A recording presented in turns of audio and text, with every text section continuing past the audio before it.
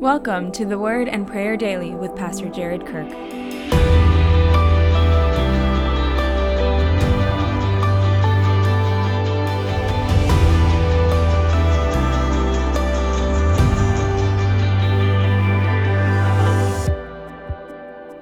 Second Peter 1, verses 12 through 15. So I will always remind you of these things, even though you know them and are firmly established in the truth you now have.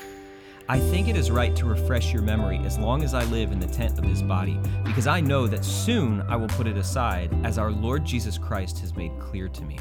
And I will make every effort to see that after my departure, you will always be able to remember these things. This is a really touching moment. It's almost a tender moment in this letter of 2 Peter, as the Apostle Peter speaks to these churches and he says, no one lives forever, and God's made it clear to me in one way or another. We actually don't know how, but he says, God's made it clear to me that I just don't have much time left in this world. And as Peter is starting to think about what happens after his own death, he just comes back to this idea of, I want to make sure, I want to make every effort, I want to strain and push ahead and make sure that you see clearly everything Jesus Christ has done for you, even after I'm gone. I want to make sure you can remember. I have this blessing in my life. I live near my in-laws, and they're these incredible godly people. And hopefully they have many years left to live, but they're retired, and so they're a little bit older now. And one of the things they've done in their retirement is to make it their mission in life to pass along their faith to their grandchildren, my children. And so my children are constantly telling me things that they've learned in the Bible from their grandparents, or things they've learned about Jesus, or things they've learned about Bible characters. But even more than that, they remember the way it feels to be around their grandparents, these people who had been shaped by Jesus so deeply.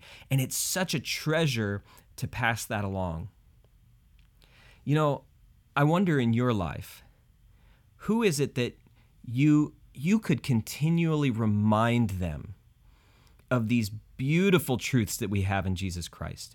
That you could keep refreshing their memory, that you could make every effort so that when you're no longer in their life, that they still remember what you taught them about Jesus. That might be grandchildren in your life. That might be children in your life. Or let's zoom way out and say, maybe you'll only live in the place where you live for a little while, and there will be a departure. Maybe it's not death. Maybe you're departing because of distance, and you need to make every effort that the people around you will be able to remember Jesus more deeply because of your investment in their life. What kind of legacy are you leaving with your life? So let's take a moment and pray together about the legacy God wants us to leave. Who is it in your life that you need to continually remind about Jesus? And what would God have you say to them today? Let's pray about that now.